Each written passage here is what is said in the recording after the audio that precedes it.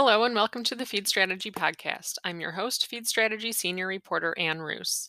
Scott Dee is Director of Research for Pipestone Applied Research, where he conducts research in the areas of viral transport and transmission in feed biosecurity, and antimicrobial resistance on swine farms.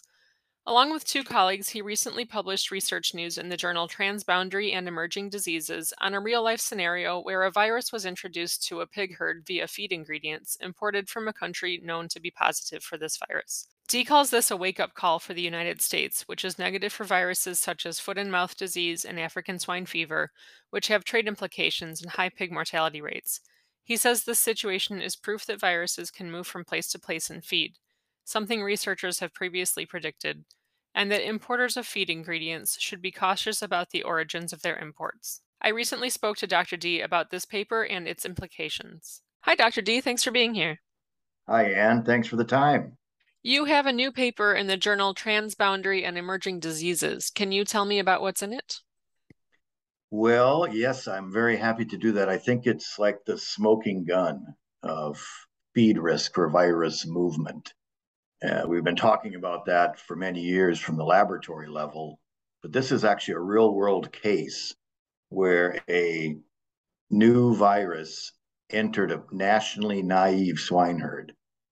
So the swine herd, which I can't disclose where the country is, because it's part of the deal. But Seneca virus is a virus, and then the Seneca virus entered this country for the first time. It had never ever been in the national herd, and the cause of the incursion or the source of the virus was soybean meal that had come from a known positive country. So, very interesting case. You've got a country that's been completely free of this virus, Seneca virus, all of a sudden gets it. And they figured it out that it came from the soybean meal from this country, which everybody knows is positive. So that's kind of the basis of the case. I wanted to write that case up because it basically validated all our laboratory work that feed could move viruses from place to place. Okay, and we'll talk about that case in more detail later, but first, can you talk about Seneca virus A and what our listeners should know about it? Yeah, Seneca virus A is a virus that's in the United States. It's in many countries. It has no trade implications at all, no human health implications. It only infects pigs, but the interesting thing about it is it's related to foot and mouth disease virus. It's almost like a brother to foot and mouth disease virus. It's the same virus classification, same size and shape, and produces the same clinical signs that is vesicles or vesicular lesions on the nose and on the mouth and on the feet of pigs. So it looks just like foot and mouth, but it's not foot and mouth. So you touched on it, but can you explain a little more why this research news is important?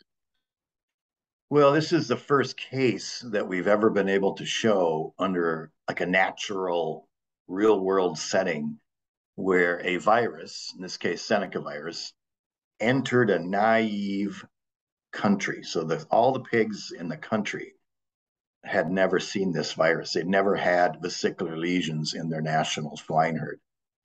And it appears to have come in through a soybean meal import from a country that's known to be positive to Seneca and has actually documented the presence of Seneca virus in their commercial feed system.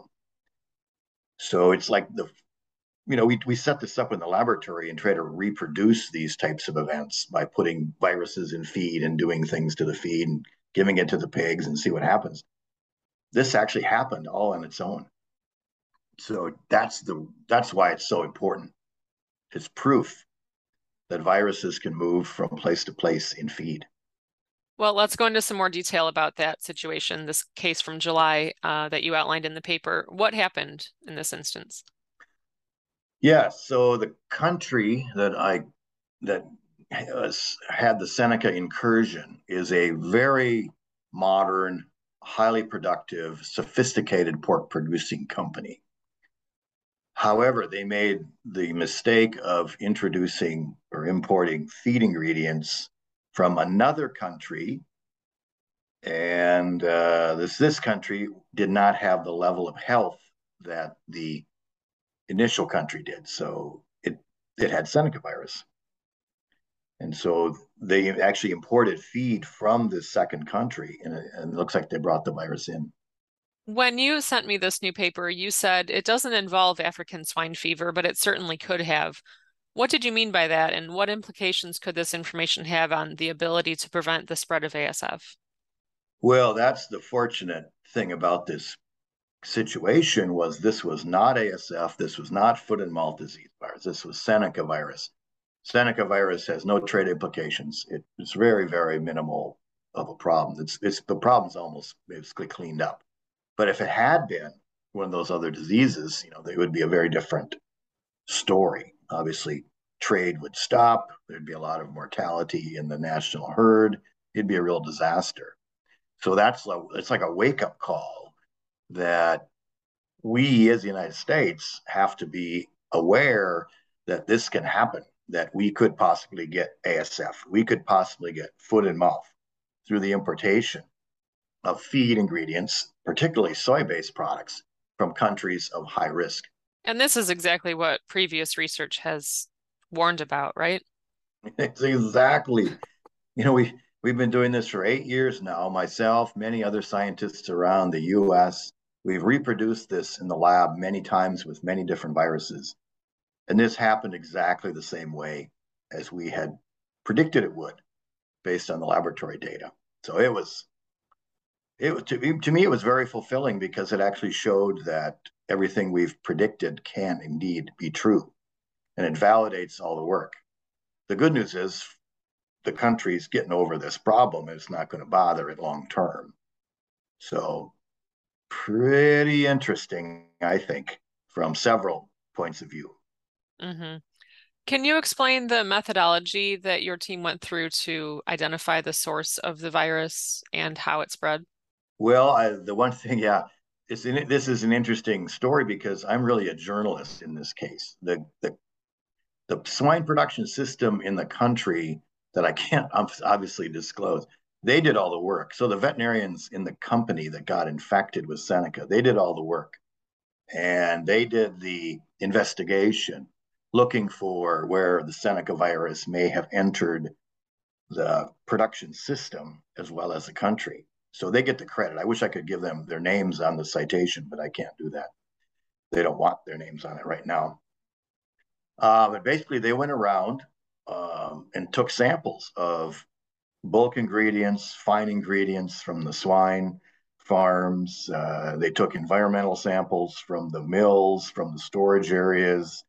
They took samples from the poultry enterprise. They took samples from the plant enterprise, part of their large agricultural business. They were looking for any possible way this virus might have entered the country. What was the vehicle, as we say, that could have moved this virus into the country? And really, the only place they found the Seneca virus was in a big shipment of soybean meal that had come in from the source country, the one that we knew was positive. That's where they found it. And they actually found it in fairly strong quantities in this big bulk import of soy. They did find a little bit of it on the outside of a tote bag, but it was just a very small amount of the virus. There was, in contrast, quite a bit of the virus in this big importation of soy. So credit to them, they went and collected dust, they collected grain probe samples, they looked everywhere they could, tested by PCR, and basically just found it in one place. And that sounds really similar to the kinds of testing that you and other research teams have been doing in controlled environments to try to replicate. Is that right? Exactly. And so what was interesting about this, those samples were positive by PCR, so showing that the Seneca viral RNA or the nucleic acid was present. But when they fed the soy, they reproduced the disease. That's what's interesting. When they started feeding the soy, they mixed it into rations and fed it. That's when they first noticed vesicular lesions on the pigs. So it was almost like a natural feeding bioassay showing that not only was the virus present, but it was alive because the pigs who ate the diets that had the soy mixed in together with everything else, those were the pigs that showed the lesions. So not only was the virus, the nucleic acid present, it looks like the virus was alive. So in this instance, was there a holding time or a temperature holding that should have been put in place that wasn't, or does that not matter with this virus? No, that's a very good question. We've tested this virus quite a bit under different holding times and temperatures. It's very stable. It lives in feed, especially soy, for a very long time. You can inactivate it for at 30 days at 75 degrees Fahrenheit. We know that we've proven that. In this case, that wasn't part of the plan. The soy came in, it started getting mixed right into the diets and fed to the pigs. So that might be something to consider in the future, is putting some of this holding time and temperature work into their biosecurity plan. On that note, what do you think livestock and poultry producers and feed mill employees should take away from this paper? First of all, that the risk of feed is real. There is no question. It's no longer just a laboratory experiment anymore. It's something that agriculture in general and the feed industry needs to pay attention to. And I'm very pleased to see that the FDA, Center for Veterinary Medicine, recently published in GFI 245, Guide for Industry 245, talking about risks for animal feed. They've now included text that says, or language that says, viruses can be hazards, can be risks. Previously, it had been salmonella and toxoplasmosis and molds and mycotoxins and things, but actually now in that language, in that GFI 245, it mentions viruses for the first time. So that's a huge outcome.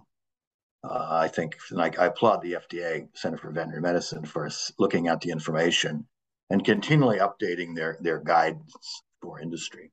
I was at the USAHA, United States Animal Health Association, and I presented this case.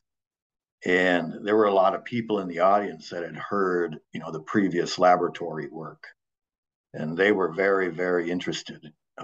These are federal, state, and federal officials.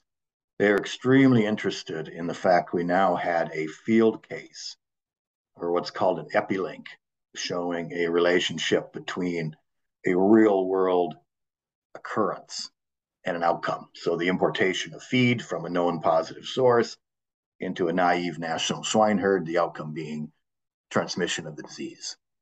So it was a good audience to talk to about this case, just because of the makeup of the people and what they do for their careers. So it went over very, very well.